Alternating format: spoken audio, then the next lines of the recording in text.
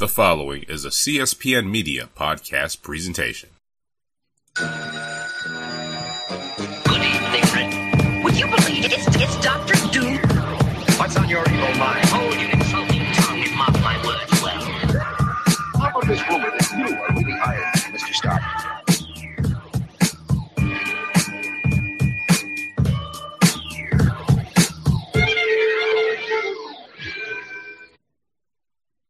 Hello and welcome to another exciting episode of the Comic Book Chronicles podcast. I am not your host, Tim DOWG98, who is probably recovering from the New York Comic-Con experience that he's having.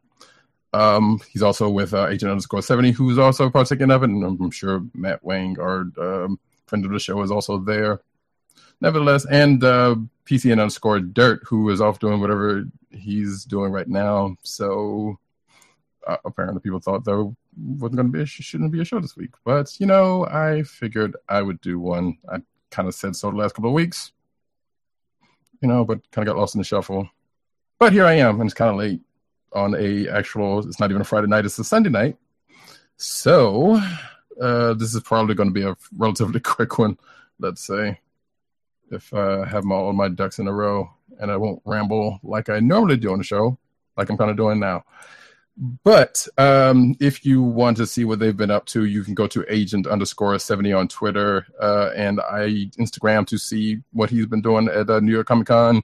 Tim DOGG98 on Twitter, and also The Click Nation, that's DKLIQNATION, and also the CB Cron Twitter site, where you can go check all that stuff out.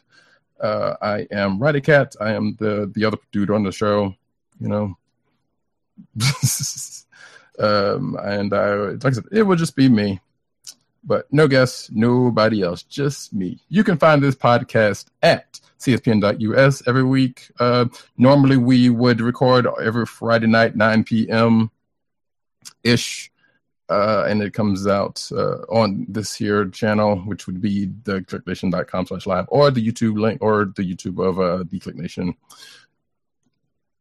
And you can also subscribe to the podcast, which the audio usually comes out on Saturdays, I think Saturday mornings, at any podcast place, Google Play, iTunes, I believe we're on Stitcher, SoundCloud, all of those places, and probably a few others that we don't even know.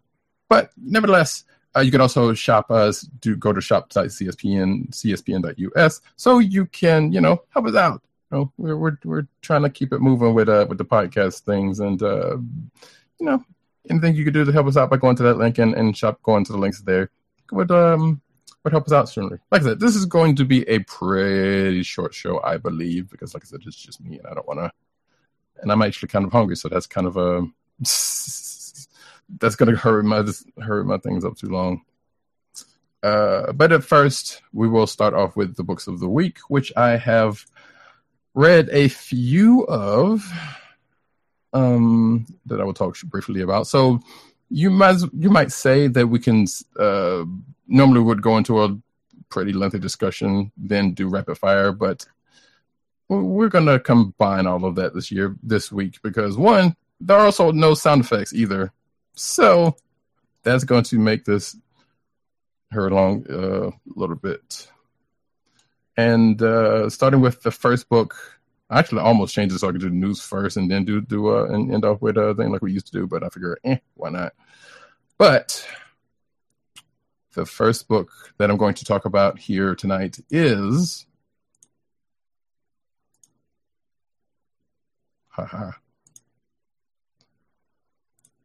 Spirits of Vengeance, #1.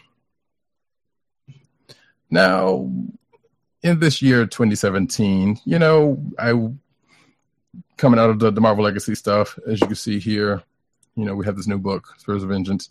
Despite what the cover says, not everybody appears, because what we have is one Johnny Blaze coming back into the fold after some length of time. Finds himself out on the Route 66 trying to keep a low profile or whatever. Then he gets approached by this person, or at least who we think is a person, who's bleeding out and gives him this silver bullet and tells him to go to help Damien Hellstrom, which Johnny sent promptly do. The thing is, we find out that this person is an angel.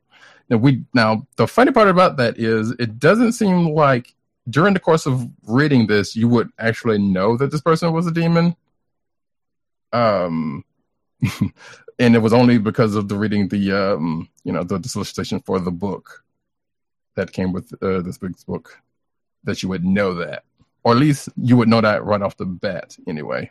Because, like I said, this person ends up, or this angel ends up expiring after this, sending Johnny to go on his quest. He meets up with Damien Hellstrom, who I thought during the last days of magic kind of went poof himself, if I remember correctly. But, okay.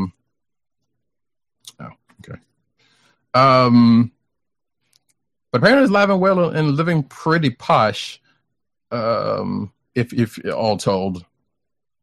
So it's kind of funny. So anyway, he and Johnny go off and do some sleuthing to try to figure out, because Damien has no idea who would be sending him a silver bullet, much less a spent silver bullet, or why.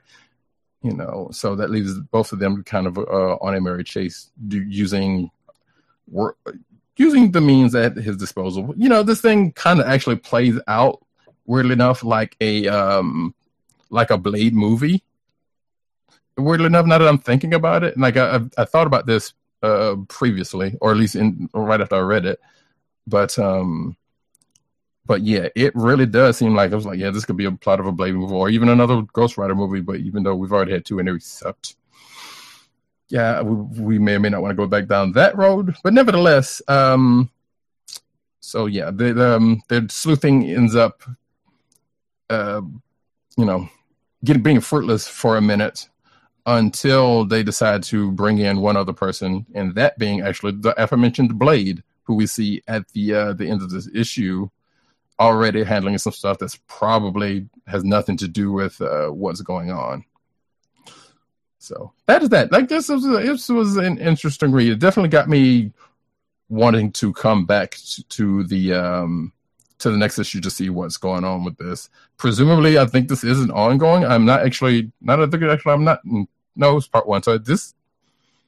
I mean, the way Marvel's been handling their stuff lately, who knows? Like, it could be it could have started out an ongoing series and ends up being a limited series. Who knows? But regardless, I'm curious to see where this goes. Another little tidbit that I actually found out was, and I did not know this because this is the kind of the part of the Marvel universe that I am not that terribly versed in. And that was that Damien Hellstrom and Satana, who you see on the cover, are brother and sister. Or maybe I just blanked that out. I don't know. What does it mean for anything? Well, I guess that at some point you'll know why she's going to end up involved in this book. Nevertheless, like I said, it was a pretty cool read, and I'm looking forward to seeing what happens next. And the art was really nice. Actually, there was another thing about it. There was some parts that felt like some parts of a Spawn movie. Or the Spawn movie, if you think about if you think about it.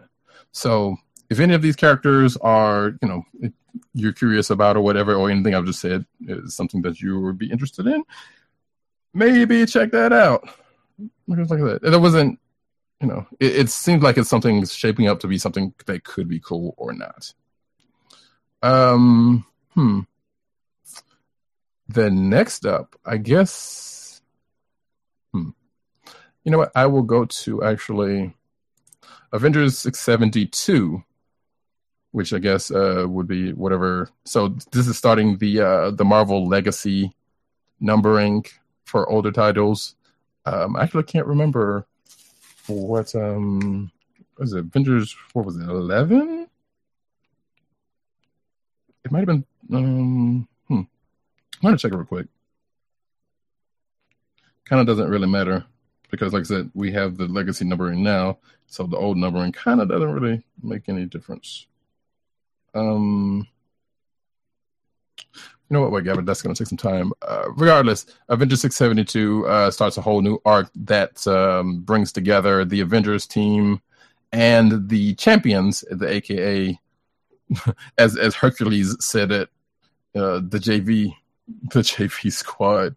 So he also had a nice little tidbit. No, this is not even a nice little tidbit. A mentioning of the name Champions. He who was a former member of said Champions book or Champions team, kind of gave it a little bit of praise, which was interesting and cool. And I actually totally forgot about his connection with him and Amadeus Cho when they held down the Hulk book for a minute. But so what this finds us as separately, the two separate teams found out about this. Well, apparently there was an event not terribly unlike a solar eclipse, which now that I think about it, it happens, and the satellite's supposed to be getting images from around the sun, and we have both sets of teams individually debating the existence of Counter Earth, which has been another Earth that's been around in the Marvel Universe for quite a while, and we've even seen the provider of Counter Earth, aka the High Evolutionary, which Nova mentions, during the course of he and Amadeus Cho talking about. But for whatever other reason, the more scientifically inclined folks on the teams, aka Amadeus Cho and Nadia Pym, not counting Peter Parker, discounting Peter Parker, I should say, disputes that there can't be another Earth on the other side of the sun because of scientific reasons, which are explained in the book, which makes sense because if there was another Earth, it would knock off, rotation of planets, blah, blah, blah, whatever. So during this event, and while people were watching, a meteor just spits through a whole rift in space, heads towards Earth, which sends both teams separately to the same place and find them, in some cases, begrudgingly working with each other to try to stop the impact of the meteorite from hitting Kentucky, of all places. So yeah, like I said, because of the fact that you had the the senior members of the champions, aka Miss Marvel, Miles Morales, Spider-Man, and Nova were members of the Avengers formerly, and had a bit of a falling out going into Civil War II with them, hence them forming their own team. Well, yeah, I guess I should have figured that was going to happen. There's some a little bit of bad blood, and even some that's been cropping up in between Vision and Vision during the course of, or as of recently, which is weird to see, But nevertheless, they end up working together, and they end up breaking off into teams because while stopping the initial meteorite from coming in, some other stuff tends to break out across the Earth, and so the teams have to break up into smaller teams and go help out where that happens. Meanwhile, Amadeus Cho and Hercules ends up, some would argue, making things worse because there is a big chunk of meteorite that was not necessarily saved from hitting the ground, but slowed enough to where it could hit the ground, which caused the actual chain of events for them to break up into smaller teams. And something happens with that piece of meteorite that may cause a bigger issue. That is the big bad of this here storyline. I don't know. I enjoyed seeing the two teams come together. I don't know whether this event / mini series, whatever, or mini arc, whatever it is going to. Well, I know what it's supposed to do, judging by what we talked about even last week with the solicitations of other books, As a matter of fact, I think this book is, I think this one is just going to go through Champions and Avengers. So this is just the one that goes through with them. But so whether there's any resolution between the two teams after this is all said and done, or any kind of new status quo in between them because of this, we shall see. But like I said, the next issue of the story arc will be in Champions number 13. So I am looking to see what happens with that. It's also worth noticing that the art is different in this one, as opposed to, because I can't remember who does the art normally in this. Now that I think about it, but the art was all right in this. It was noticeably different from other Avengers because, well, it was actually Mike Del Mundo was doing Avengers initially, and I can't remember if he's been doing. Yeah, actually, he did do the Last Issue, because I remember, because that's with Selfie taking Vision and Hercules. But regardless, this is a new artist on this one. I'm assuming for this arc and for the Avengers, but we shall see. Next up, and slightly finally, we'll start our Star Wars block, because the last 3 books I've read were Star Wars books, which are kind of appropriate, I guess, given some news that came out that came out earlier today before I recorded on. Again, I'm recording this on a Sunday at the end of New York Comic Con. And next week, I forgot to point out, actually, next week, the guys, when they come back from their sojourns, may or may not be with PC Nunscore, who knows. But when those guys come back, then they will hopefully recount their experiences at New York Comic Con, and we should all look forward to that, because I know that's what everybody's waiting for. So I knew of one other person that went to NYCC, and I didn't get the chance to talk to him before I did this, but it seemed like they had what I've seen from the tweet, they had a good time. So regardless, we're going to do the Star Wars style, and we are going to go, well, we're going to start from, I guess, chronologically, with Star Wars Darth Vader number 6. And I should be writing this stuff down, but whatever, I have to get to that in a minute. As the cover, I actually enjoyed this book for one reason and one reason only. And that is being, if you're watching the video of this, the cover says so right now. And that is the Grand Inquisitor, that has been seen in, as of late, in Star Wars Rebels, if you are watching that show up here. And he and Vader meet. In a not too spectacular factor, well, in a kind of a spectacular factor, I guess, but it was all, of course, set off by the Emperor, unbeknownst to either one of them. But we come to bring in not only the Grand Inquisitors, but also the other Inquisitors that we have also seen from Star Wars Rebels. So this was a treat for me, because, like I said, I am a fan of Star Wars Rebels, and actually, I'm not in, like, the whole Inquisitor arc was definitely kind of interesting, even up until their role at the end of season 3. Was last season? Yeah, that's right, because season 4 is next season, it's last season, which is a bummer, because that was a good show.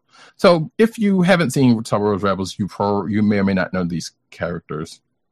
And like I said, the only one that's really been given any kind of time in this issue is the Grand Inquisitor, which we see on the cover. But nevertheless, that introduced them, and apparently going into a new arc, which is going to involve them. I guess one other thing to note about the Inquisitors, well, actually about this book in general, if you are not aware of it, is the fact that, excuse me, that this book takes place right after Darth Vader is quote unquote born, as opposed to the last volume's book, which took place after A New Hope, which I love that book. It was great. It also introduced like a good 3 characters that I still love to this moment, but they are so often their own book, having their own times, aka Dr. Aphra and the killer droids, and they're still enjoying their life, thankfully, over there. But again, like I said, this one takes place so this is pretty much right after the Clone Wars is over, and Order 66 has been given, and Darth Vader, growing into being, the Dark Lord Sith that we know and love /hate, whatever the case may be. So, yeah. Given also the fact that the Grand Inquisitor is shown prominently in this, we also see, although they don't get any lines, I guess, if we're talking movie terms, it looks like the fifth brother and the fifth sister. Oh, geez. The other two Inquisitors, I believe is the fifth and sixth brother and sister. I believe that who they are, but they are shown in here, and I'm sure someone will correct me on that if there's a difference. But regardless, fans of Star Wars Rebels know who I'm talking about. Like whether they play a prominent enough part in this, or this is just going to be them following the Grand Inquisitor and whatever. And then we also see a couple other Inquisitors in here that I don't remember them showing during the course of Star Wars Rebels. But I'm not sure. Reading this issue has gotten me to go back and watch the episodes that not only the Grand Inquisitor comes in, but basically that whole arc up until the end of season 3, which I kind of wanted to do anyway, because again, I like the show, and even though I wasn't. Well, wait. That wasn't season 3, was it? Well, either way, I think it might have been season 2.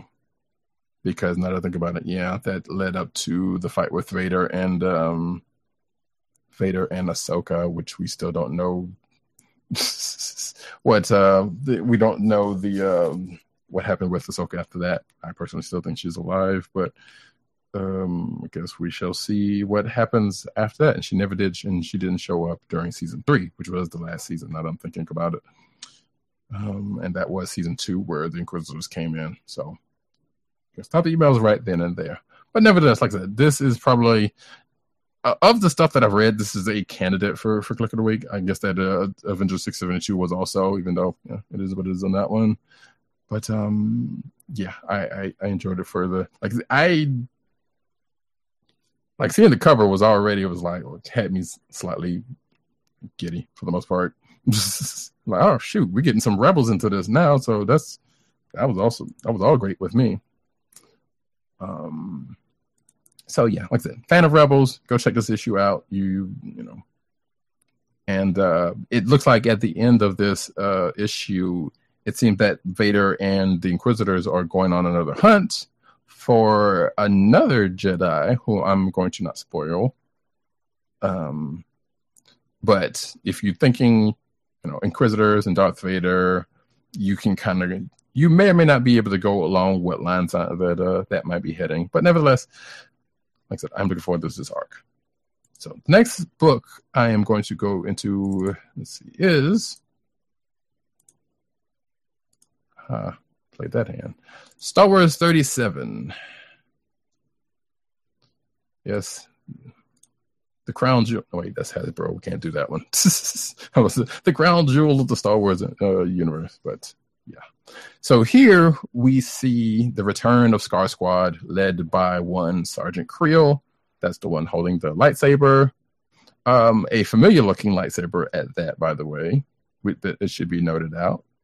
But yeah, so the Scar Squad has returned. Creel is getting chewed out by, not necessarily chewed out, but he's actually, I guess he starts out by doing some saber practice and then gets told off by Vader and also threatened by Vader, but Creel being a loyal member of the Empire, and also arguably pretty effective at his job, swears that they're going to, they won't fail Vader again, which leads them to go hunt down the rebels of the time period, which again, this book takes place right after A New Hope. And deals with that time period. So it's Luke, Luke, Han, Leia, and the rest of the crew forming and building up the rebellion. So yeah, Scar Squad is sent out to find the rebels in this one system, and they end up getting some help from the locals at the time by helping them out. Which hey. what's an effective way to get people on your side is to help them out and to use, and use them at that point, which is actually seemed like the theme of the next book that I'm going to bring up in a minute. But nevertheless, we see Scar Squad kind of going and doing their things. They end up finding this rebel base in this system, but none of the favorites are there at the time. They do some things, cause some havoc, and then leaves. During the course of it, Sergeant Creel, kind of is, for lack of a better word, shook, because before his exit with Vader, the Emperor came along and he's like, oh my God, it's the Empire. So you can pretty much tell he's very loyal to the Empire from this, even though this guy has no fear of pretty much anything else. But during the course of them trying to take out these rebels, that comes back into play, and Creel kind of goes off on his own to cause a little havoc. So when it's all said and done, our rebels friends come back from wherever they were, which I'm guessing, given the events of the last few issues, everybody was kind of on, kind of doing their own thing. They finally got back together. And they end up back at this spot where this rebel place was, and they find the they find the evidence of Scar Squad being there, and call it what it is, which seems to be in a declaration of war, and also basically Scar Squad calling them out to play warrior style. So, and that ends that book, because it's like, well, Scar Squad kind of left a lot of carnage in their wake, and which causes our heroes to be like, well, this is not good. We got a fight around our hands. So, and that's what ends this issue off. This was also another good issue because, there's a lot to be said about the Star Wars in general, because people are like, there's always people that are like, well, people kind of treat the movies like that's all there is to the universe, which is not true, because there's a lot going on in the universe outside of, the few people that are the mainstays of the series or the movies, and other stories and other things that could be brought up. And this book kind of has been doing that here and there by bringing other stuff. And actually, now that I think about it, there is a backup to the main story, which has to do with old Obi-Wan Kenobi on Tatooine and Tuskens. It is told, which we don't get this right off the bat, but it is told from his perspective, or he's basically the omnipresent narrator until we finally see him. But it's basically a story of the Tuskens, and their how they are with the land and whatnot. So it's actually a side of a group that has shown up in the movies that that hasn't had much said or done about them outside of wherever they've shown up, but we only get the one part. But like I said, this not necessarily sheds a little light, but it's definitely a story of them, and it was like, that's interesting. I like seeing little stories like that, because this kind of makes them out to be more than what is seen in the movies, and that's why I kind of like things like these Star Wars books and whatnot. Like, yes, I'm a fan of Star Wars, and I'm going to probably pick up and or watch and or read a good bit of stuff, which is one thing I will probably get to now to think about in a minute with one of the ads, I guess. But I enjoy these little side stories and whatnot, because like I say, you get to see a little bit more than what you see from the movies. And even with like the side stories of like, Rogue One or the upcoming Han Solo movie, which apparently people don't want. But I'm like, what we see from the movies is not all there is of these characters. And yeah, what could be seen as, milking the franchise for whatever it was is also another good opportunity to get some stories from these people that we don't get to see. Like, some people don't care about, what happened to Han or whoever before he ended up with the rebels. There's stories that have been alluded to in the movies, or whatnot. And me personally, I'm like, I'm curious about them. So bring them on, I say. Like, sure, they seem to be cash crops, but heck, they've already been printing money since forever in a day with these movies and whatnot. So as long as we get good stories out of them, that's what I'm all for. So let's see. And the last book on that note, I guess speaking of on that note, is that was the wrong window, Roddy. Journey to Star Wars: The Last Jedi, Captain Phasma number 3, which actually is the last book I will be talking about tonight, and the last of the Star Wars arc in this week. So yeah, Captain Phasma and her pilot TN-3465 is still on this planet that's pretty much on the edge of the galaxy, and this actually takes place, as the name would imply, after Force Awakens and before The Last Jedi, which is coming soon.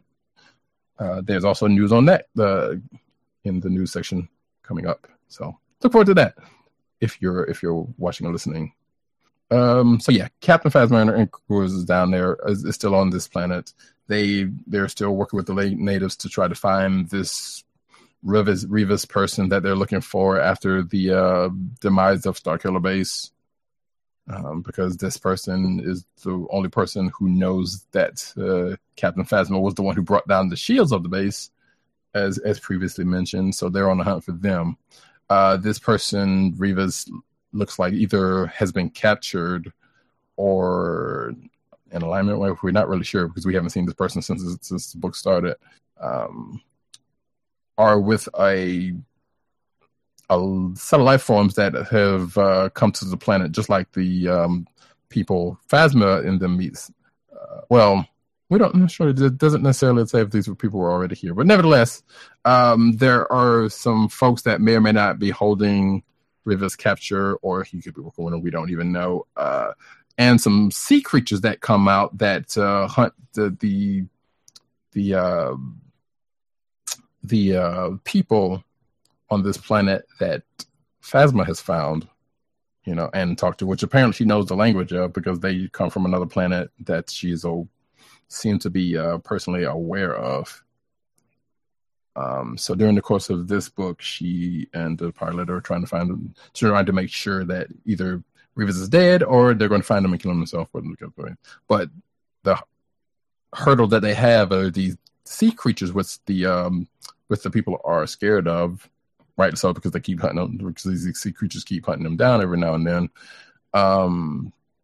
and Phasma is getting a lay of the land to see what's going on with that. They end up finding what looks to be a ship or something that Phasma ends up using to at least take care of the sea creatures that are bothering folks. And she also even rallies the troops, as much to say, look, if you're with me, come with me if you want to live, type of situation, and I will lead you to victory.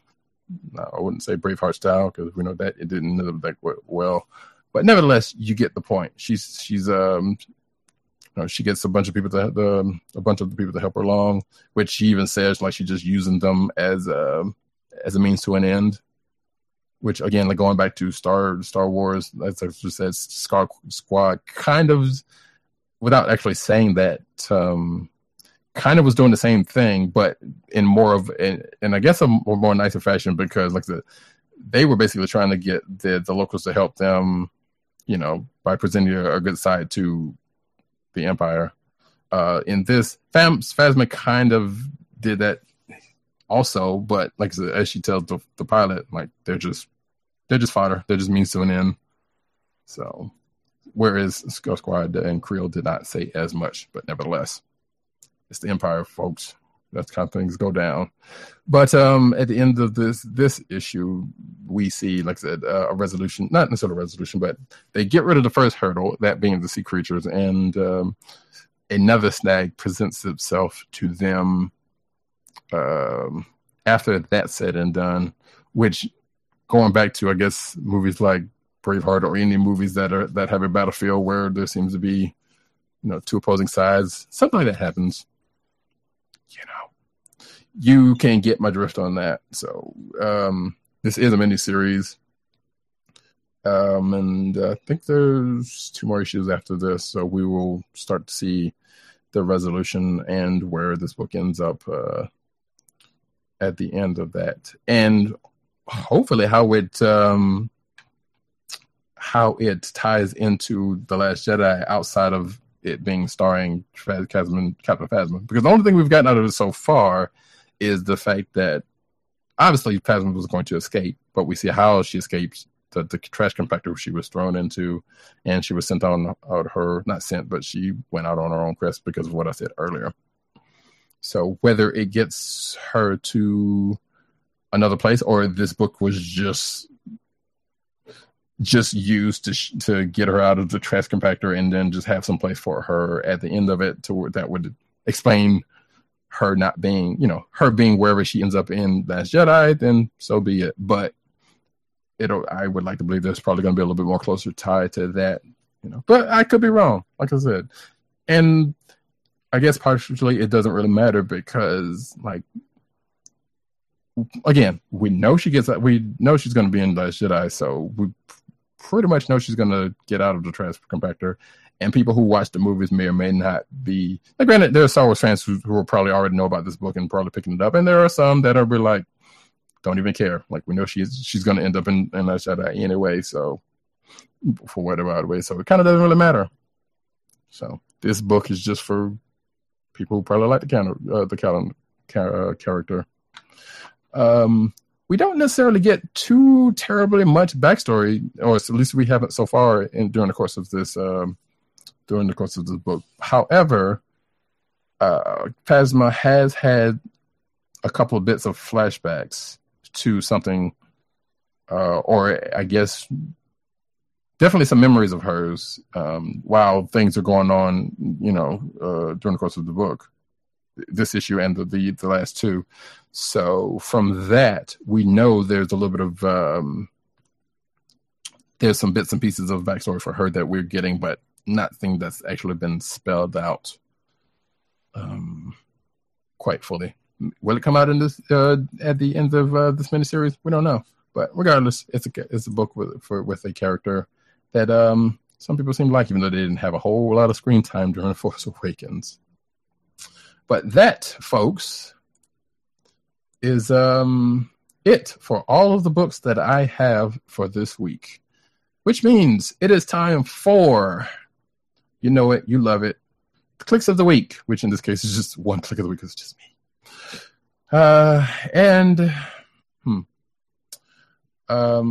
Given what I said as potentials, I think I am going to go with, and matter of fact, this is probably one of the few times I probably had one mostly figured out when we get to do this, usually when we record.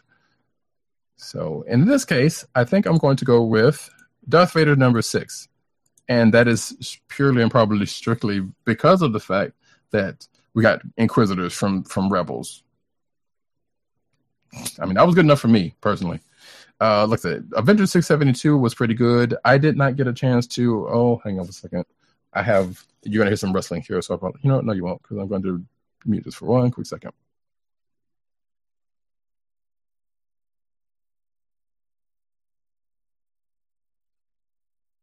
So, yeah, there was a Catalyst... I knew I forgot something. There was a Catalyst Prime book that came out this week called Astonisher. And I haven't had a chance to read it yet. But by accounts, the story sounds rather familiar to me. Because... And if anyone from Lion's Forge or Catalyst from Lion's Forge hears this, I apologize in advance, but, what it sounds like, first of all, I will actually read this. So this is what I'm saying right now will hopefully not be indicative of what the story actually is. But from what it sounds like if you know the new universe, the original new universe, not what they just did with Marvel bringing them back fairly recently. there was a character called Night Mask who went into people's dreams and battle stuff there. What this sounds like, again, I haven't read it yet, so I apologize to anyone. And maybe next time I'm on, or the next time this issue comes up, I will talk a little bit more about it. But it sounds like this is Night Mask, but for the superpowered individuals of this universe, because it sounds like this this person on the cover, I don't know his name. He also had a way. So if you know anything about the Catalyst Prime universe, there was an event that happened involving a meteor that was going to said to be going to kill everybody on Earth, but was saved by these people and saved by a group of astronauts, almost movie style. Yes, you know the movies. But those people who went on this suicide run, that being Noble and a few other people, and people on Earth end up getting superpowers from this meteorite happening. And apparently, the twist of it is that the person who fronted the mission to go to undergo this mission is the bad guy. So, which I thought was a neat twist. Now, from that, there are other books from Catalyst Prime that are handling various parts of the universe. But Astonishing is what seems to be handling the fact that, like I said, they can go through superpowered people's dreams and battle what's there. And I guess it kind of makes sense because the most dangerous thoughts and dreams and whatnot would probably be going through the mind of a person with these new superpowers in this universe. So this person, in some kind of way, is going through those. And apparently this guy also, the reason why I brought up the old event, it seemed like this guy also had an alternate solution to the meteor problem, but that not only ended up not getting used, but seemed like making him into a crackpot and gave him some issues. And I think that was before they ended up with the power to do what they're doing now. Like I said, I'm going to check this out, and I guess if I wrote reviews, which I probably should start, but I'm not entirely, stay tuned for whether that's going to happen or not. But like I said, next time I'm on, if I'm ever on and this book shows up again, then I will probably talk more about it. Nevertheless, Click of the Week this week, after all that rambling, and apologize for that, is Darth Vader number 6. And we are going to move on to the news section. But first, before we do that, I have an ad read, because that's what we do about this time. And the one thing you don't need to see is that, which luckily I'm not doing a screenshot. So cool. And I'm doing this all by myself. Normally I would be just handling the news section and whatnot. So first, let's see. First one of the night is, let's do Audible. And I'm actually going to screenshot this. Yep. Bear with me for one moment. Oh, wait a minute. I just had it. Sorry. Normally I would do this. There we go. And now, Audible. If I can pull this up. Should have had this somewhere else, but that's okay. Let's see. Today's podcast is brought to you by Audible.com. Get a free audiobook download and a 30-day free trial at audibletrial.com/comicbookchronicles. Over 150,000 titles to choose from for your iPhone, Android, Kindle, or MP3 player. For you, the listeners of Comic Book Chronicles podcast, Audible is offering a free audiobook download with a free 30-day trial to give you the opportunity to check out their services. You can check out books like the one you see on the screen if you're watching the video from a certain view, the Star Wars book, 40 stories celebrating 40 years of Star Wars. It is an anthology book made by various authors and whatnot, including a few notable people in and out of the Star Wars universe. mostly in the Star Wars universe, though. And it looks like, well, yeah. So anyway, the book is out in store. The hardbook out is in store and is in ebook form. But apparently, they also have this audiobook, with a nice cast of people doing narration for it. I almost kind of want to pick this up for that, actually. But I already bought the book. I may still do it. Who knows? But oh wow, Griffin McElroy. I didn't know he wrote something. Well, yes, I did, because I guess I did. But yeah, like I said, people in and out of the Star Wars universe wrote for this. And here you get a narration by people including Neil Patrick Harris, Daniel Jose Older, Mark Thompson, one Janina Gavankar, who is the star of the Star Wars Battlefront 2, by the way, and debate is going on at this moment. And Ashley Eckstein, aka Ahsoka. So yeah, that is one of the books you can get. Also, or you can get Marvel: The Untold Story. This book's interesting from what I've read of it anyway, which just tells, as it says, it is a telling of the of Marvel Comics from one person's perspective. Has a bunch of interviews in it and Marvel insiders. So yeah, you can check that out from audible.com. And yep. And I don't think there's any more for this. But yeah, that's it. Go check that out. audibletrial.com/comicbookchronicles. Check out one of those books or anything else you feel inclined to check out from there. Free, 30 days. You can't beat that. Heck, actually, I would probably do it just for that Star Wars book. That's just me, though, And now on to the cinematic news, as we do at this time. And I'm going to do I don't know why this other stuff is showing up, but that you can't see that I'm calling attention to. Nevertheless, first up, The Gifted. Actually, these first three are from that show, so buckle up for that. Polaris is close to being to the comics beyond Magneto connection. And I will actually go through and do the next couple, by the way. So The Gifted's Shatter looks pretty X-Men comic accurate, according to CBR, which you can see. You can see pictures of them from the Twitter feed. Which, yeah, okay, cool beans. And that last article basically, I think was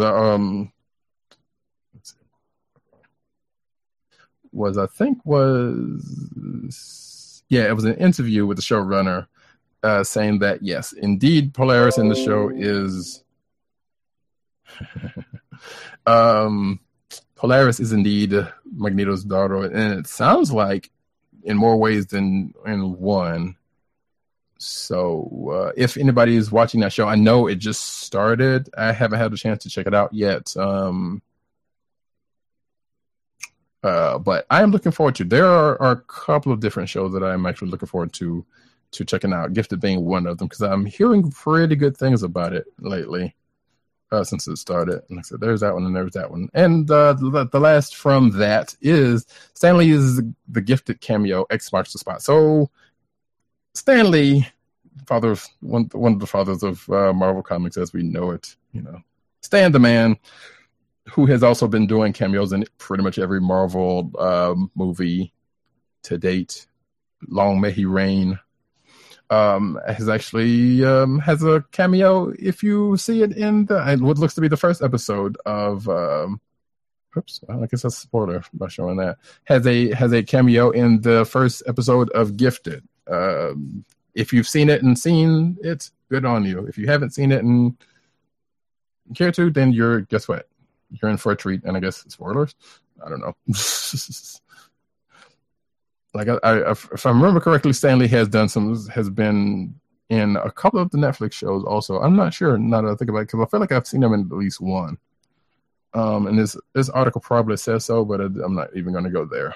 So, speaking of Marvel Cinematic News, new Thor Ragnarok fan theory suggests Odin has the final Infinity Stone. And I guess if you go by the picture that I'm showing here on the video, if you're watching that, I wonder if it's his eye patch, because I I can't imagine what else it would be. Like, what, his scepter or something? Which I doubt that. But yeah, apparently there was a fan theory that that Odin has the last Infinity Stone, of which there are 6 gems. Damn it, gems. And I guess we'll find out during Thor Ragnarok if that is the case, because this is the last movie leading up to Infinity War. And wait, am I right? I'm all right. I think I'm right. Yes. So yeah, it would make some sense that somebody has it, and since this being the last movie, maybe that's it, or maybe this fan theory is wrong, and that's not who has the final instance. Maybe Hela has it. I don't know. That would make more sense to me, or as much sense to me, and it is wrested from her hands some kind of way. Who knows? We'll find out in a month. Oh, good gracious! Next month's gonna be bananas. Speaking of Avengers Infinity War, IMDb fuels Silk speculation. So that's interesting. Spider-Man character Cindy Moon, aka Silk, may be headed to Avengers Infinity War, because who isn't at this point except for like me? I don't know. So yeah, there's IMDb has a credit that's been added to. Oh, okay. So Tiffany Espenson, who was in Spider-Man Homecoming, appears to have a credit in Infinity War. Oh, wow. Wait, Cindy Moon was in Homecoming. I totally forgot about that. I need to watch. You know what? That movie's about to come out on DVD, and I'm totally going to watch it again because I totally didn't catch the fact that Cindy Moon was in Spider-Man Homecoming. I mean, we got allusions to, and my apologies for the slipping. But, yeah. That's interesting. So if you don't know who Cindy Moon is the other person who ends up getting bitten by the same spider that Peter Parker did. And we find this out at the onset of Original Sin, or at least Peter did, and then she ends up coming into Spider-Verse, and her and Peter has a very hormonal thing because of the spider bite, which is kind of weird and funny at the same time. But nevertheless, it appears that Cindy Moon was in Homecoming and is poised to be in Infinity War some kind of way. Doesn't necessarily say that she's going to be Silk in Infinity War, or she could just be like, what, Peter gets called up and she just happens to be there, around him when he does. Who knows? But nevertheless, that's interesting nonetheless, because that could also mean that, heck, she could get into a movie of her own. They could be spinning her off into a movie of her own, which I haven't read so much of the Silk series, but from what I have read, especially with the Spider-Woman miniseries that happened a couple of years ago, which was really good. You should check that out. I don't know. I can like the character. It's kind of interesting. But that's that. So if that speculation is being true, that's going to be kind of cool. Next up on the DC side of things, Batman Ninja feature-length anime coming from Afro Samurai creator. I made a joke on Twitter asking if Batman is going to get the number 2 headband. If you know Afro Samurai, which I still haven't watched the whole thing of, by the way, so that's kind of a fatal flaw. Will that happen? But of course, as Batman, I'll probably have the number 1 headphone. Anyway, this anime will also feature talent from Kill la Kill and JoJo's Bizarre Adventure. And JoJo's Bizarre Adventure lives up to its name, let me tell you. So yeah, but it is most of this stuff is coming out from New York Comic Con. I should point out some of it is before, some of it is during. Actually, a couple of them came out today because I wanted to keep it for myself and not have the guys talk about it next week. But they probably will if they get to it. So there were some things I didn't want to leave to them at that point. But this was already in my lineup, so whatever. So yeah, it doesn't necessarily say when it is coming out, with the exception of the fact of next year. This all came out during a Comic-Con panel. So actually, it might have come out before. Yeah, this came out before, but it was going to be presented during the course of NYCC. So that's cool. Another Batman project. Yay. Although I joke. I mean, I just don't even joke because there's a lot of Batman out there. Good gracious. You would think other characters could get some shine, but whatever. This one seems kind of interesting to me for the anime aspect, and where it's coming from, basically. So yeah, like I said, the screenwriter for Kill la Kill, which is an anime I haven't seen yet, and Afro Samurai creator Takahashi Okazaki. So sweet. Ooh, the film is being directed by Junpei Mizusaki, who's best known for his work as a producer on JoJo's Bizarre Adventure and his animation work on various Mega Man games, including X7 and X8. So there you go. Pedigree, folks.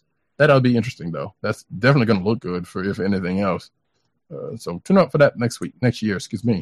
Speaking of news, son, this came out today, and I put this in next week's lineup because I know the guys will probably want to bring it up. But I wanted to mention this myself because I am thrilled about this, and that is Batman the Animated Series Blu-ray collection coming in 2018. Now, if you're like me, you already have all of you have them all on DVD already. You can bet your bottom dollar I'm probably going to get this coming to Blu-ray. Because, yeah, the DVD, the standard Blu, and matter of fact, I shouldn't even say that because that's whatever. But, I have a digital copy of these, of the Batman animated series also that I have took the liberty of making archive copies of. Probably shouldn't have admitted that on this, but whatever. Blu-ray, a Blu-ray version. That's going to be awesome. Let me see. It was announced earlier today, so I had to put it in the lineup, and I definitely had to mention it myself, like I said. And apparently, let's see. All right, Master of the Phantasm, which was the very first Batman movie, is also out, so you should go check that out. And it's also a Blu-ray version of that, which again we had talked about and is out, so you should definitely check it out because that is a great movie. Like I said, this collection was announced during the Batman the Animated Series 25th anniversary panel, which I would have loved to have gone through. I don't know if Agent 70 or Tim got a chance to go to that panel if they saw it, because I know there was a lot going on and they had things they had things they were trying to do.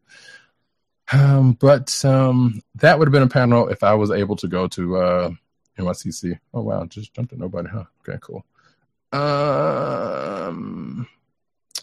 So that would have been a panel I would have loved to have gone to, definitely, for sure. No details such as release date or price point where it's confirmed, but it'll be later in 2018. So look out for that when that happens in stupid auto-playing things. Nevertheless, Empire unveils a host of new Justice League action shots and describer covers. You know what? Great.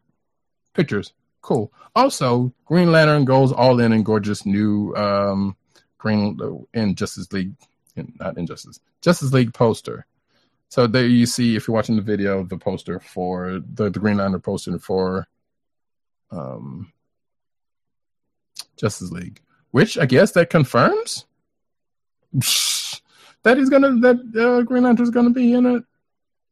I mean, there was nothing saying that it wasn't anyway, because there's always been there was been talk around that happening here anyway. Never mind all of that, because today, DC heroes unite in the new Justice League trailer. And folks, I watched this like 2 times earlier before recording, and this is making me a little bit more excited, for Justice League, which comes out November, was it 17th? Yep, November 17th. I was right. So next month, folks, the 17th day of November, Justice League is coming out. And like I said, if you haven't had a chance to watch the trailer, and again, I think the guys may or may not talk about it next week, but I wanted to put it in here for my own gratification. But yeah, it was a good trailer. Go check it out. Again, the show notes, you'll see the show notes again when you see my lovely face in a little bit. But yeah, it was a good trailer, I thought, and looking forward to it. Flash Season 4 will take Earth 2's Wells on an epic emotional journey. So we are on the cusp of, Flash Season 4 is about to come out in a few short days, folks. And apparently, speaking to Entertainment Weekly, Andrew Kreisberg revealed that Harrison Wells is going to go on a nice little emotional journey, and I will not sing sentimental journey because no one wants that. So, quote, "We were picking up with Harry. We felt like we managed to pull off 3 different Wells in 3 years, and rather than just going down and doing another well, we definitely felt that there's more meat on the bone with Harry." So yeah, sounds like not original Wells, because that one ended up not being someone else, but the Earth 2 Harrison Wells is going to be back, and they're going to give him some emotional resonance. So cool. That was a good character. I need to catch up on Flash, so that's one thing or another. Black Lightning Grammy winner Jill Scott cast as DC villain Lady Eve. I know nothing of this villain. I know nothing of Black Lightning's Rose Gallery, but whatever. I am here for Jill Scott playing something. Matter of fact, which is weird. So, little side note. When I saw this article, I had just finished listening to Cross My Mind by her, just out of the blue, and then this came up. Coincidence? Yeah, probably. But whatever. It's good to see Julie from Philly, working, which she has. I'm not saying she hasn't done it, but I love her. She's gorgeous. So apparently, let's see. According to this article, let's see. Lady Eve will be the bridge between Tobias Well, who coincidentally is an actual LA rapper named Crondon. I know the name, but sure, I don't know none of this stuff. And a secret group of corrupt leaders. So this ought to be interesting. It is also worth noting that Jill Scott is not the first time she's done some superhero work. And I was actually watching this a couple of years back. Not even a couple of weeks, but a couple of weeks back. She voiced Storm in BET's Black Panther a couple of years ago. And of course she's been, doing, I didn't know she was on Fringe. That's interesting. I still need to watch Friends. But, so she's been putting in some acting work, and I look forward to checking it out because Black Lightning is a series that is going to be interesting to me, not knowing that much about the character outside of Super Friends. And partially reading a miniseries that he had at one point. So, yeah, that ought to be dope. Let's see. Next up, Netflix is co-financing the new Shaft movie and will help change the game and movie distribution. Okay, there's going to be a new Shaft movie.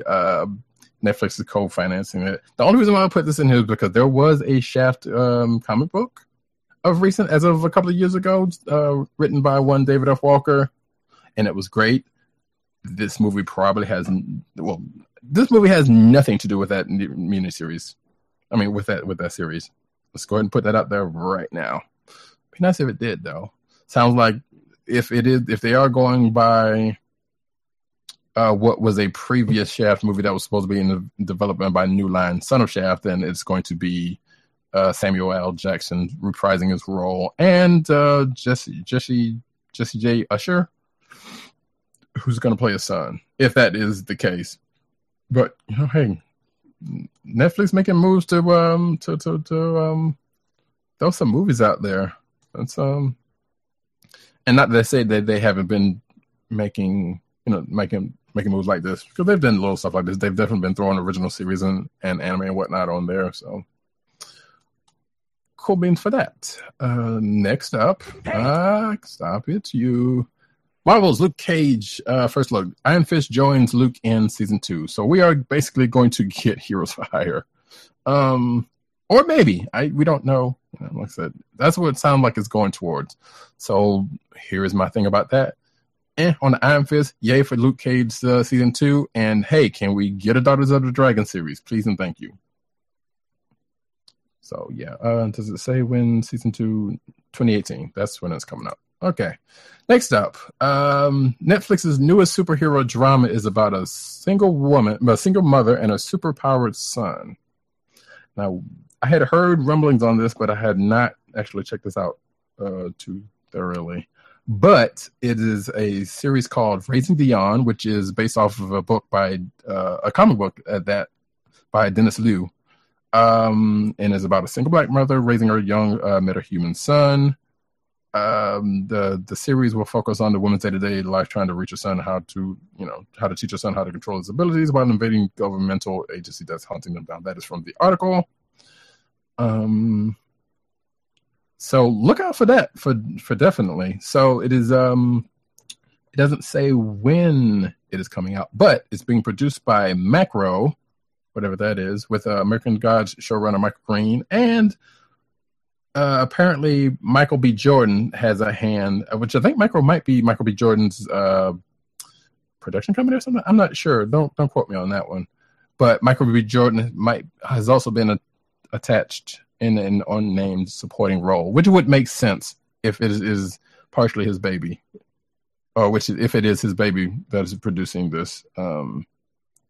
So I probably should have looked that up before this, but nevertheless, check it out, because this is a side of superhero stuff we don't really get in more ways than one.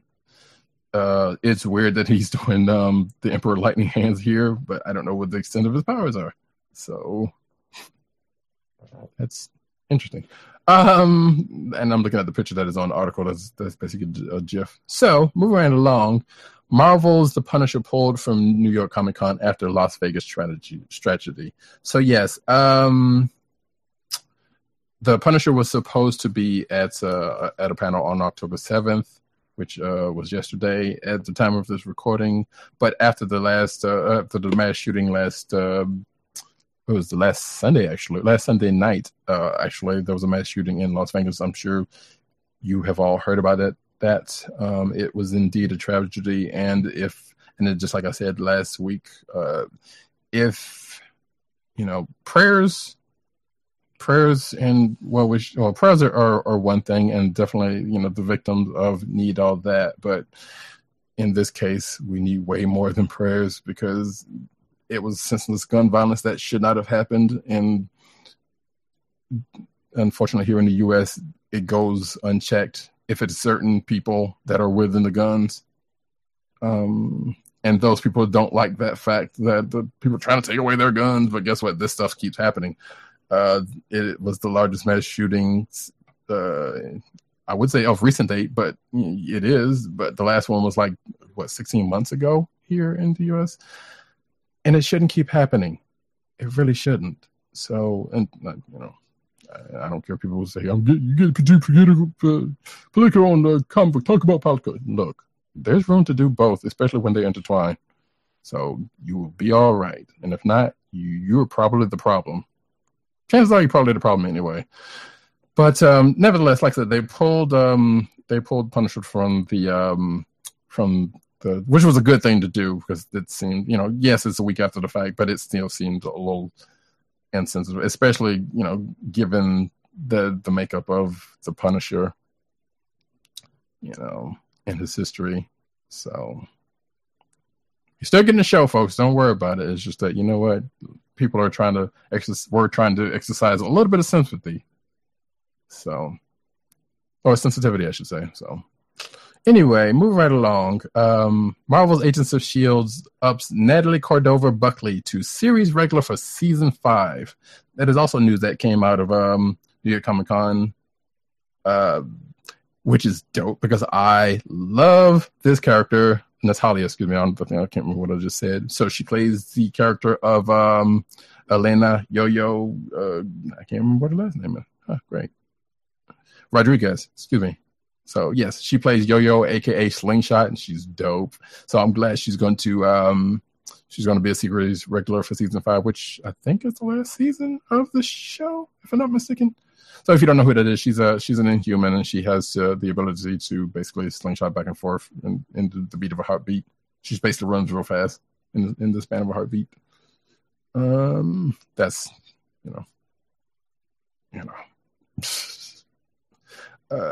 that's the short version of it. There was also a web series involving her that I think may be still on Hulu. I'm not sure. I think it's called Marvel's Agents of S.H.I.E.L.D. Slingshot. Really wasn't much to it, but it did showcase her, so check that out. If you get a chance, I think it's probably still up on Hulu.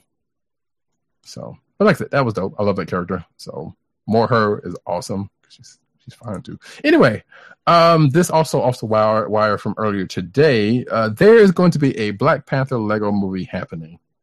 So got this off of Black Girl Nerds, so shout them out, because they were basically in full force at NYCC doing good things, great things there. So apparently, It is called Black Panther: Trouble in Wakanda, and it is just going to be another set of Lego animated movies. And you know what? Yes, bring it on, bring it on.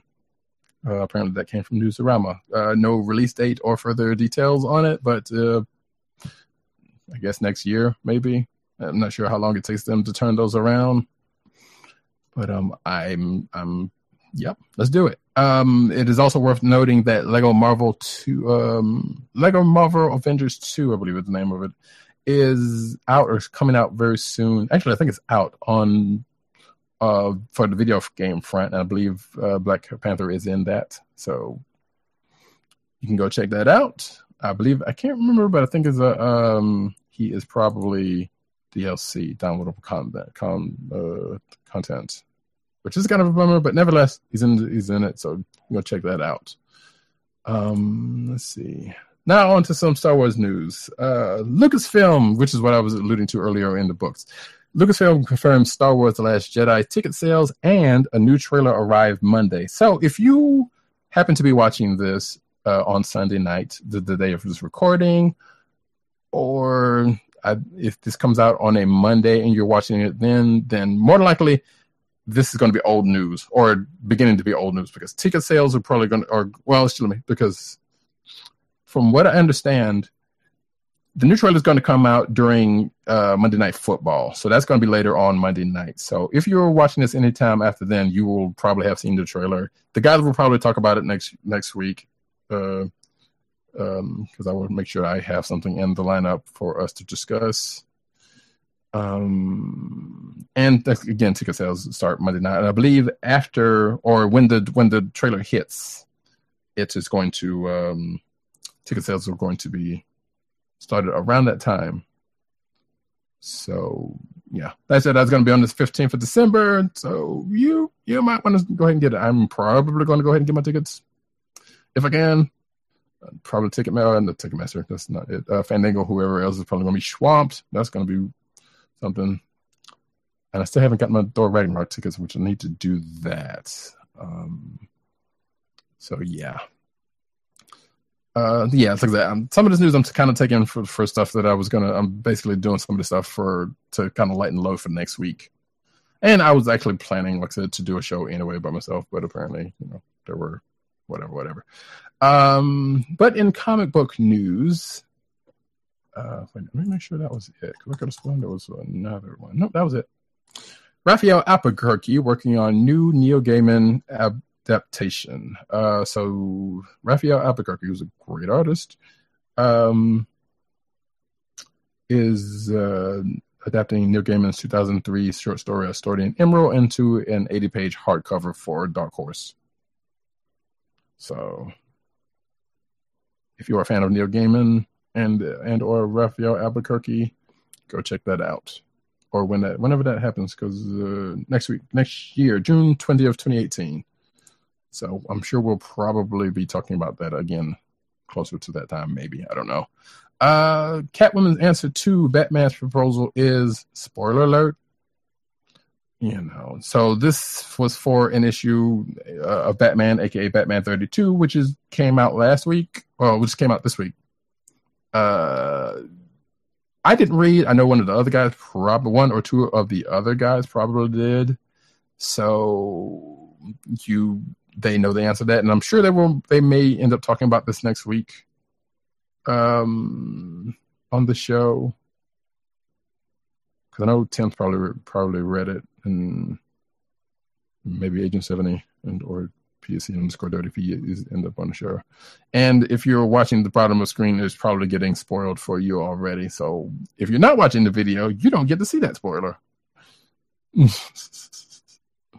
And I just called it out because you may not have seen it if you are watching the video. So nevertheless, hey, there it is, folks. On to some Black Panther news. So I could have waited for a couple of these next week, but I chose not to. So from I like that article. That's cool. This is from IO9. The world of Wakanda is getting bigger in Marvel's new Black Panther. Oh, this is actually not that one, but this is another one. The world of Wakanda is getting bigger in Marvel's new Black Panther Long Live the King comic. So this year we lost World of Wakanda book, which is sad because, given that you're going to have a Black Panther movie, you kind of could have kept that book. I know what Marvel's doing, but nevertheless, we have a couple of books in its place. One of them being Long Live the King. It seems to be a one-shot that is based off of a character that came out, or that debuted in the recent Venomverse event. And I believe the book that it came out of from was Venomverse War Stories #1. I just picked up a copy of that, so I've not read it yet. But nevertheless, author and English professor Nnedi Okorafor is writing. Is writing this book, which is awesome because she's doing big things right now, and I want to go back and read some of her books that she has done. Partially because of that, because she is a name to be, and it seems to be a force to be reckoned with at this point. So I wish her all the best in everything she does. So, but it says here in this article that the beginning in December, digital issues of Black Panther: Long Live the King will be available for purchase on Comixology and also included in all subscriptions to Comixology Unlimited, which sounds like they're putting this under the banner of their Comixology originals. Sounds like, which is okay, but is also a bummer because that new Iron Fist book that you may or may not have heard me talk about, if you've listened to the show recently, is under that. It's good that it's coming out, but it's not good because it's not going to get a whole lot of buzz or anything, unless you know about it. Because every week I look at comiclist.com for the books that are coming out this week. That book is not going to show up there because it's digital only through Comixology, and they don't do that kind of stuff. And books like this are probably not going to get pushed by Marvel all that much, which is really sad for that reason, for a whole host of number of reasons, and that being one of them. But it's good that this is coming out. But yeah, so so that is one of the books that is coming out, and that's going to start in December. And be sure to listen back to Comic Chronicles, because if anyone else on the show, will be talking about this book. We'll be definitely bring up this book. Again, like I said, it's a one shot, and it's an alternate universe about which was the one thing I didn't get a chance to talk about. So yeah, the character from the Venomverse book is, if you know about Spider-Verse, it's not necessarily the same thing, but there is some similarities from what I understand, and that is being a whole host of other Venom characters coming out because of the event, and this being one of them. So this is an alternate universe where this young Nigerian girl gets bonded with a Venom symbiote and becomes Black Panther of that universe. Again, I have not read the story that the character came from, but I did get a copy of the book, and I absolutely plan on doing that. And again, I will be checking this book out when it happens on the 13th of December. Next up, in more Black Panther news, Evan Narcisse and Ta-Nehisi Coates revealed the rise of Black Panther, which actually I should go back to IO9 real quick, because their headline was pretty funny, which was Black Panther's origin will be explored by a comic by IO9's Evan Narcisse, a guy we know. I thought that was kind of funny. So yeah, there is another Black Panther book for it, and I am here for any more Black Panther related books that should happen to come about. This one is actually about the early days, sounds like, of T'Challa. And again, it will be written by Evan Narcisse and Black Panther writer Ta-Nehisi Coates, which, if like the other books, like the other book, World of Wakanda, be providing the they'll be intertwined with what's going on in the current the Black Panther book, or at the very least, keep within the universe of it, would say. So it's set in the world of, like it says, this article says, set in the world of Coates' landmark Black Panther book. This new series will tell the story of young T'Challa and his lineage, showing how the world learns about the wondrous nation of Wakanda for the first time. It is a 6-issue run, and it will also explore the reign of T'Chaka, T'Challa's dad, whose death charge has changed to Wakanda's history and the life of T'Challa's birth mother, someone T'Challa has never had a chance to know. And this is the first time Evan Narcisse, who, if I'm not mistaken, is a pretty big fan from accounts of Black Panther, and has been bigging up Black Panther books whenever they pop out, on IO9. So this kind of makes sense. But he'll be making his comics debut with this series, and that sometimes that happens. People from, IO9 is not necessarily a comic focused website, but people in the media, or the journalistic medium, where it's comics concerned, end up jumping to writers, and has happened a few different times. So this is nothing new, but it's also good because, like I said, Black Panther is one of my favorite characters, and more on him would be cool. Let's see. This came out during the panel. It came out during the Cup of Joe Presents Marvel Legacy Avengers panel Saturday, which is another panel I would have loved to have gone to. Again, don't know if any of the other guys went there. I kind of wish if they could have thrown some video out there. Maybe they did, and I just missed it. I don't know. From MICC, but I know it's real busy, so probably wasn't able to do that even if they could. But again, we will hear about their Avengers next week. I guess this is kind of Black Panther related news. Ta-Nehisi Coates teases Storm comic news. Also another one of my favorites, longtime favorites. I have said this a few different times on the show. So apparently Ta-Nehisi Coates tweeted about meeting Jen Bartel, an artist who's done a lot of stuff for some things for Marvel, including America most recently. And according to this, says he got to talk collaboration and with Jen Bartel, and to stay tuned. He also tweets that he met Afua Richardson, which that's also dope. So it could be possible that we may be getting another Storm comic. Storm last volume was a couple years ago, written by Greg Pak, and that was a good book, but it was short-lived because Marvel, I don't know what the hell you're doing, but really.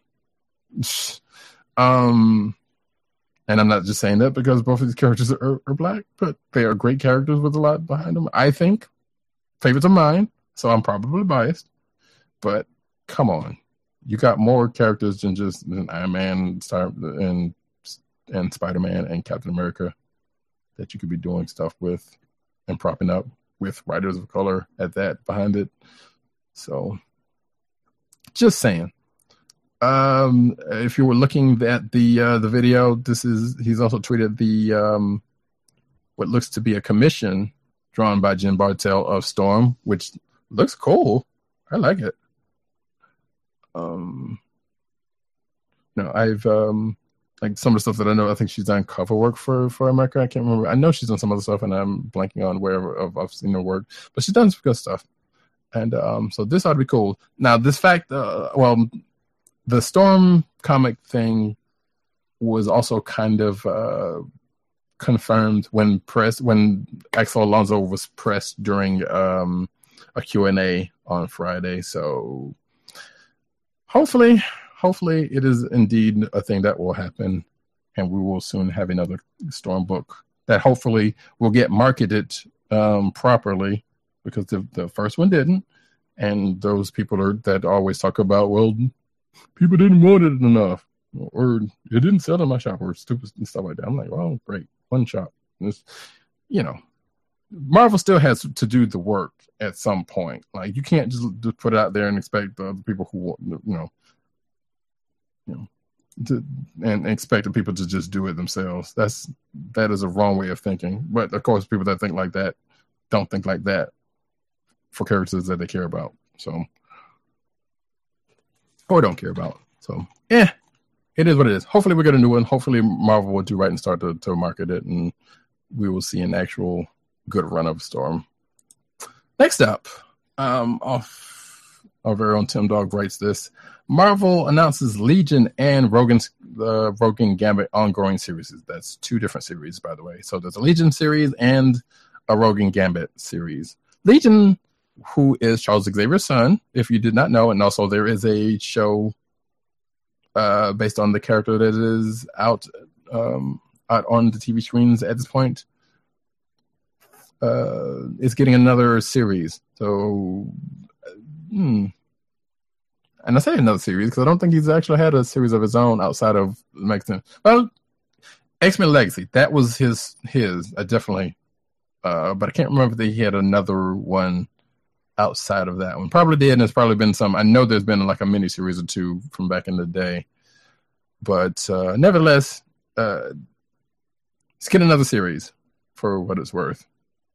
I don't really care that much about that character, so I don't care that much about this book. Just personal feeling. Rogan Gambit, however, they have not had a book together outside of X-Men proper. So that ought to be interesting. Like, there are definite fans of both of those characters and both of those characters together. So, excuse me. So we will definitely be curious as to that. Like, Rogue is definitely getting some prominence with being the leader of Uncanny X-Men, and I think that book's probably about to come to an end, given storyline that's coming up. But yeah, that's cool. Can't remember if Gambit's ever had a series of his own. Probably did, but I don't. I'm not too familiar. I should probably. I'm just gonna sock this over to the side real quick. Moving right along, Milestone returns with Static Shock Earth M from DC Comics. So this has been news we've been following here and there. In fact, it had gone dark for a long time, as we found out recently, because of some legal issues that has been going on with Dwayne McDuffie's widow and the people that are trying to bring back Milestone Media, which is a sad thing. But it's sounds like Milestone's back, and there's going to be some books from people we know. Sounds like, let's see, according to this article, Reginald Hudlin, who's also did a run of Black Panther, by the way, and Milestone co-founder and artist Dennis Cowan were joined by DC co-publisher Jim Lee, blah, blah, blah, blah. So, let's see. Static Shock is going to be a series by Hudlin and Kyle Baker. I think I shouldn't have to talk about Static Shock because people know who that is. But basically, he had a short-lived animated show and also some slight runs in he had a different run in Milestone, given that's where he came from. But I think he has also had a short-lived DC miniseries. I can't remember. Whatever. Not to belittle that, but that's also a great thing because I'm looking forward to reading that. Duo, a new Earth M miniseries written by Greg Pak, introduces to a story of a couple sharing one body for eternity. Oh, sounds like Starhawk. But that's terrible to have to share a body with somebody. Anyway, that sounds intriguing regardless. Love Army, a miniseries by Reginald Hudlin about a secret army of women with amazing abilities and super strength sworn to protect the planet.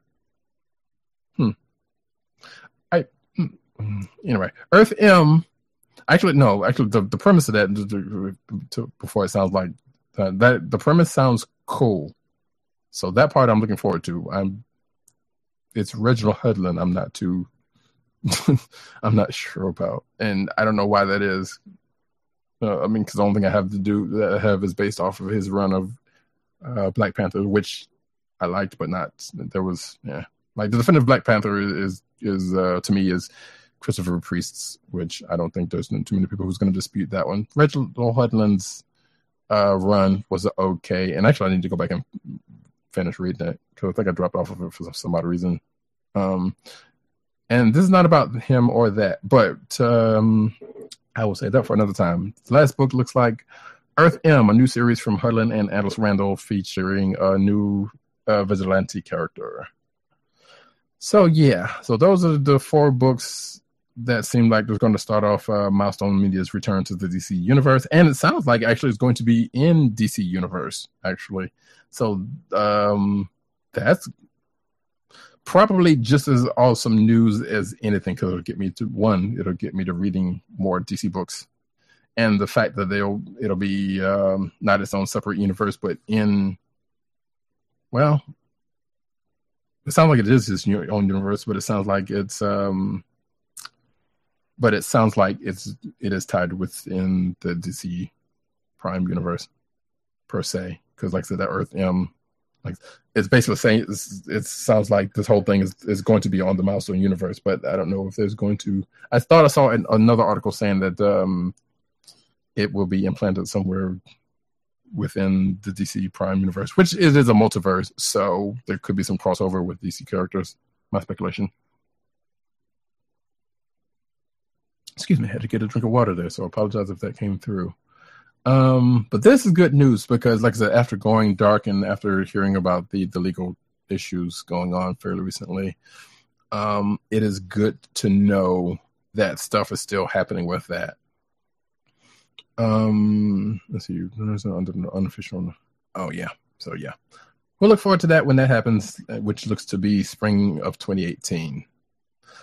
Next up, Meredith Finch to write a new Xena story for Dynamite Entertainment. That is Xena, the Warrior Princess. I don't know if there's ever been a book with her before, but nevertheless, Meredith Finch. And actually, it looks like she will be joined by her husband David Finch, who has also written some comics. Who will lend his legendary text by serving as cover artist for the series' debut issue. So yeah, Meredith Finch, if you don't know, did I believe a run of Wonder Woman.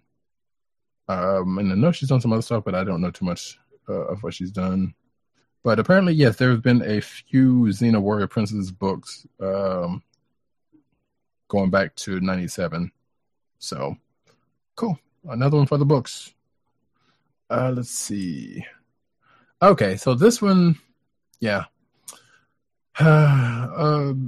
So I wanted to find another source outside of this one before I brought this one up, but I could not. So I'm going to kind of try to play this a little evenly. Marvel Q&A goes off the rails as comic book retailers rail against black freaking female characters.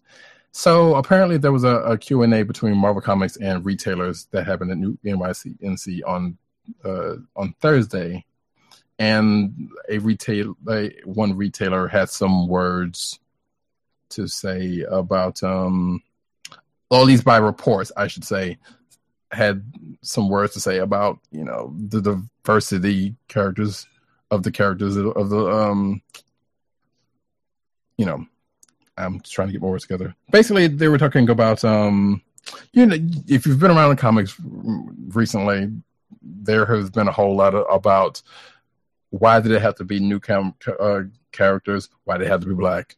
In the case of Captain America, Sam Wilson, why do we need a new Iron Man? Be this black girl. Why do we have to have these? Why did Thor have to be a woman? That kind of situation. And apparently, people who I wish would go ahead and die out are still rambling about this stuff. Now, that said, this is a report from this is a report from a site. Actually, excuse me. Apparently, this is through Bleeding Cool, which I'm gonna take that for what it is. One. But it says here in this article from The Week, the tensions that began with an unnamed sailor specifically expressed his distaste for Iceman kissing other men and Thor becoming a woman. The retailer's complaint sparked an outcry among the other retailers present in the room, some echoing his frustration with multiple attendees raising their voices to speak over one another. And apparently there were some attempts to try to calm it down, but, and there were some words being said one way or the other. Now, again, this is a report. This is that come originally from Bleeding Cool, and whatever. And I'm only saying that because I don't believe for a moment that something like this could have happened. In fact, given the state of the toxicity of, certain fans in comic books, I wouldn't be surprised if this did. I would be more surprised if this didn't happen. And it's sad that there are people like that, and that is around, but sadly are always going to be these people. And if you know these people, shut them the hell up. It's not about them. They don't own these characters, I mean, there's a bigger issue at that state, and there's a bigger issue at state here in America, with anybody that are not certain people, white people, in a lot of cases, given news. But it is what it is. We have to fight against it, folks. That's all there is to it. Now, the reason why I say reports is because, like I said, apparently, it was not as it didn't seem. From an account, it was not as bad. Like some of those choice words did get said, and some things were going around and whatnot. So something did happen. However, it didn't. From an account that I saw on Twitter from one Sherilyn Eaton, who went to Bleeding Cool's comic section and pulled this off of, made it sound like it that's not all the Q&A was. And in fact, the Q&A was as much, if not more, about actual books. So according to this, it says Marvel invited us to a no-holds-barred Q&A session right after the Diamond Distribution breakfast, where all other publishers presented, but not Marvel. So I'm assuming this is from that same. I'm thinking this is from that same thing, or a similar thing. And this one, just kind of paraphrase, they weren't necessarily talking about the diversity character, even though there was a thing that did happen. But during this panel, or whatever it was, they were talking about not being able to buy lenticular copies of legacy books, and the having to jump through the hoops that retailers have to do to get certain books. And I know our own PSN _ Dirt has also addressed the issues that he is that his shop has, that you would have to go through to get certain books. And that is where a lot of frustration was in this particular panel. And then it sounds like whatever jumped off with whatever that one retailer said, calling people really derogatory, or not calling people derogatory, saying derogatory terms and whatnot, actually did happen. But there was other things that was happening during the course of this Q&A, outside of that was as much of an issue as this thing happening, and which, again, it's a sad thing that we are living in this world that where that kind of stuff happens, that that happens, that I'm not even going to give it, because I'm not even sure if I even have the words to do that right now. But rest assured, at some point I will. But I'm going to move on because time is kind of slipping away from me, and I didn't realize I was going this long because I had not intended to, and my voice is giving out. Stan Lee speaks out against bigotry and intolerance.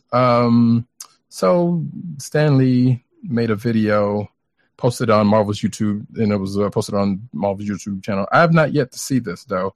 But according to this article from CBR, it says the 93-year-old reaffirms the publisher's stories of heroism have room, quote unquote, for everyone, regardless of their race, religion, or color of their skin. Goes on to quote, the only things we don't have room for, Lee continues, are hatred, intolerance, and bigotry. That man next to you, he's your brother. That woman over there, she's your sister. And that kid walking by, hey, who knows? He may have the proportional strength of a spider. We're all one big family, the human family, which is sounds like an all lives matter thing to say, but whatever. We're gonna move past that real quick. And we all come together in the body of Marvel. Again, this is in the show notes, which you'll see in a little bit. If you did not catch the link, well, actually, I didn't put this out on Twitter. And I intended to do that. Oh well. hopefully I will put the show notes will be in the below or somewhere around. But so yeah, Lee's, and it says here in the article, Lee's message not only arrives in the wake of the violent white national protests in August in Charlottesville, Virginia, and a recent public resurgence of white supremacy in the United States, but also increasing pushback from some of the corners of comic book fandom, which I was just talking about, against Marvel's efforts to diversify its superheroes with the addition of characters like Kamala Khan, Miles Morales, Amadeus Cho, and I will add Riri Williams to that, since this article did not do that. Again, this is a sad state of affairs where we live in a world where that is an issue, but here we are, and it is sad. Moving right along, because like I said, that is a more loaded topic, one that I wish I had the words for right now, because it's probably the only time that I would get to speak on those words outside of a venue of my own. Nevertheless, I'm sure that will present itself when that happens. Not that my words would change anything, but whatever. Josh Whedon and Erica Alexander to co-write Buffy the Vampire Slayer's Giles miniseries.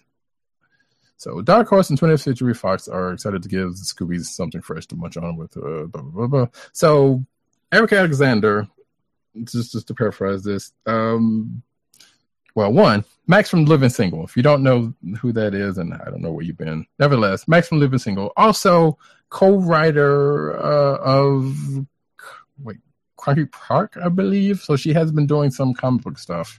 I believe her and her husband did that series. So we now get a miniseries from Erica Alexander with an assist from Josh Whedon. Which is interesting in itself, because I'm like, how in the world those two come together? Which is weird. But yeah, Giles is getting a miniseries, which is going to go on sale February 28th of next year. And I guess look forward to that. The art is being handled by Ariel Jovelanos. My apologies. Oh, wait, sorry. John Lamb, I'm sorry, is the artist. Dan Jackson is the colorist. And Steve Morris and the aforementioned Ariel Jovelanos will be doing covers for the 4-issue miniseries. So if you're a fan of Buffy the Vampire Slayer and in that Giles and feel like checking it out, go for it. That'll be next year. Last but not least, a good bit of happy news actually for someone, or for us all, I should say. Image Comics to publish Bingo Love. So this is dope. So I found this out on Twitter yesterday, a couple of days ago. I can't remember when I saw it. From the writer T. Franklin, who is the writer of this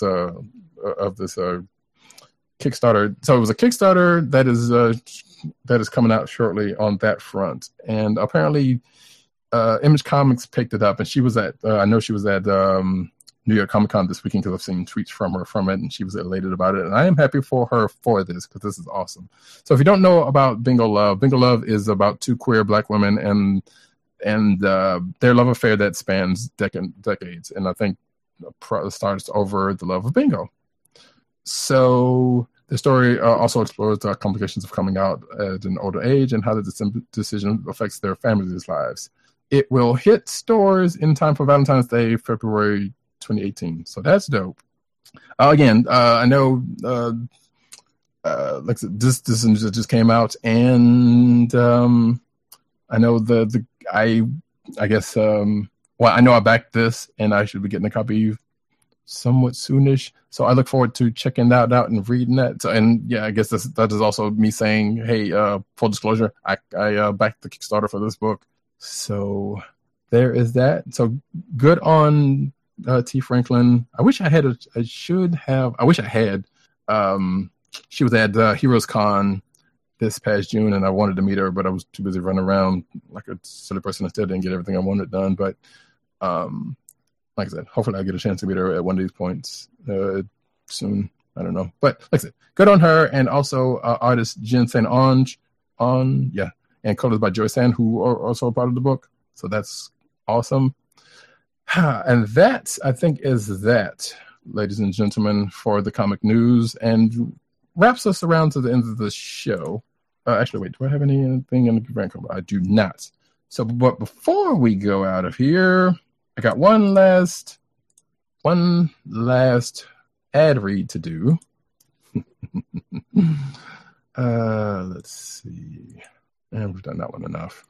They'll kill me for this one, but whatever. Who's going to stop me, right? I'll probably get smacked for this one, but whatever. So last ad for the night comes from Adam and Eve. Because you know what? Comic book people have sex too, by the way. You know, I know this is kind of a family show, but looking to spice things up in the bedroom? Why not surprise your lover with an adult sex toy, video, or accessory from Adam and Eve? Now, for the listeners of the Comic Book Chronicles, can enjoy 50% off. I'm kind of hoping this is still good now that I'm thinking about it, because I probably should have asked beforehand. Anyway, can enjoy 50% off on any item available at Adam and Eve. You can use this discount on vibrators, sex toys, lingerie, lubes and lotions, condoms, videos, and other naughty novelties found on the site. To receive this discount, visit the official site of CSPN, cspn.us, then select the Keep Our Podcast Free link on the top of the site. Scroll down and click through our Adam and Eve link at the bottom, then go shopping.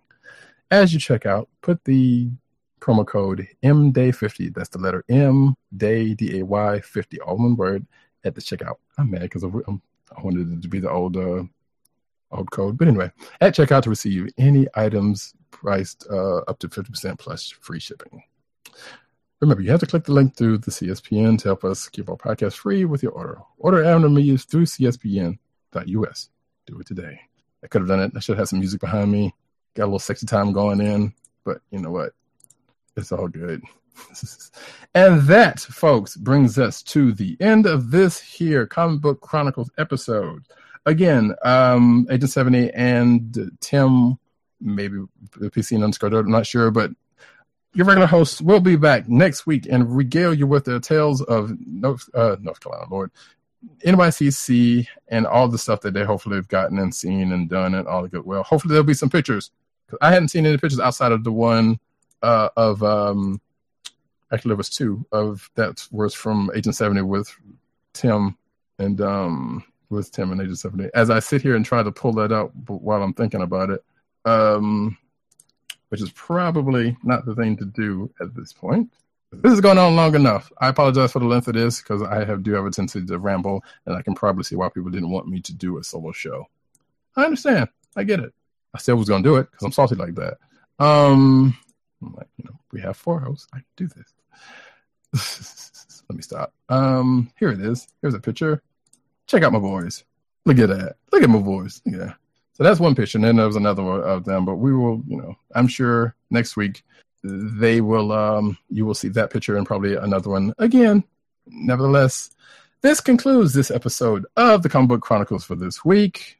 Thank you for the 1-2 people that happened to pop in live. I did not go to YouTube chat like I normally do, and I should have. But my apologies for that. Nevertheless, here we go. You can find, I guess, if you're looking for me, you can find me at RoddyCat on Twitter, also at News Nerds Need, and also at CBCaps on Instagram, where I tweet out, comic book panels. I actually had a good run this past Saturday of this recording. A bunch of stuff that I forgot to post before. Trying to keep active with that one, and trying to get ready to do some other stuff that I'm hoping to do at some point. But yeah, check me out there. As it turns out, I may or may not be on the show next week, and it doesn't look that way. I'm not sure, but we'll see. Regardless, the people and you want to see are going to be back, so that's all that's important. And you can find those people at Agent_70 on Twitter and Instagram. You can also find Tim at TimDogg98 on Twitter. You can also find him at CBCron, which is the website for this show, which is the Twitter for this show. You can also find him at The Click Nation. That's DKLIQNATIO in all one word on Twitter, where you can also probably find some stuff dealing with the show and other Click Nation things. And also, last but not least, PC_Dirt on Twitter, Pop Culture Net on Twitter.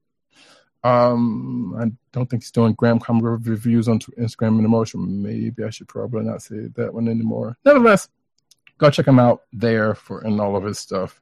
Again, you can find this fine show on cspn.us.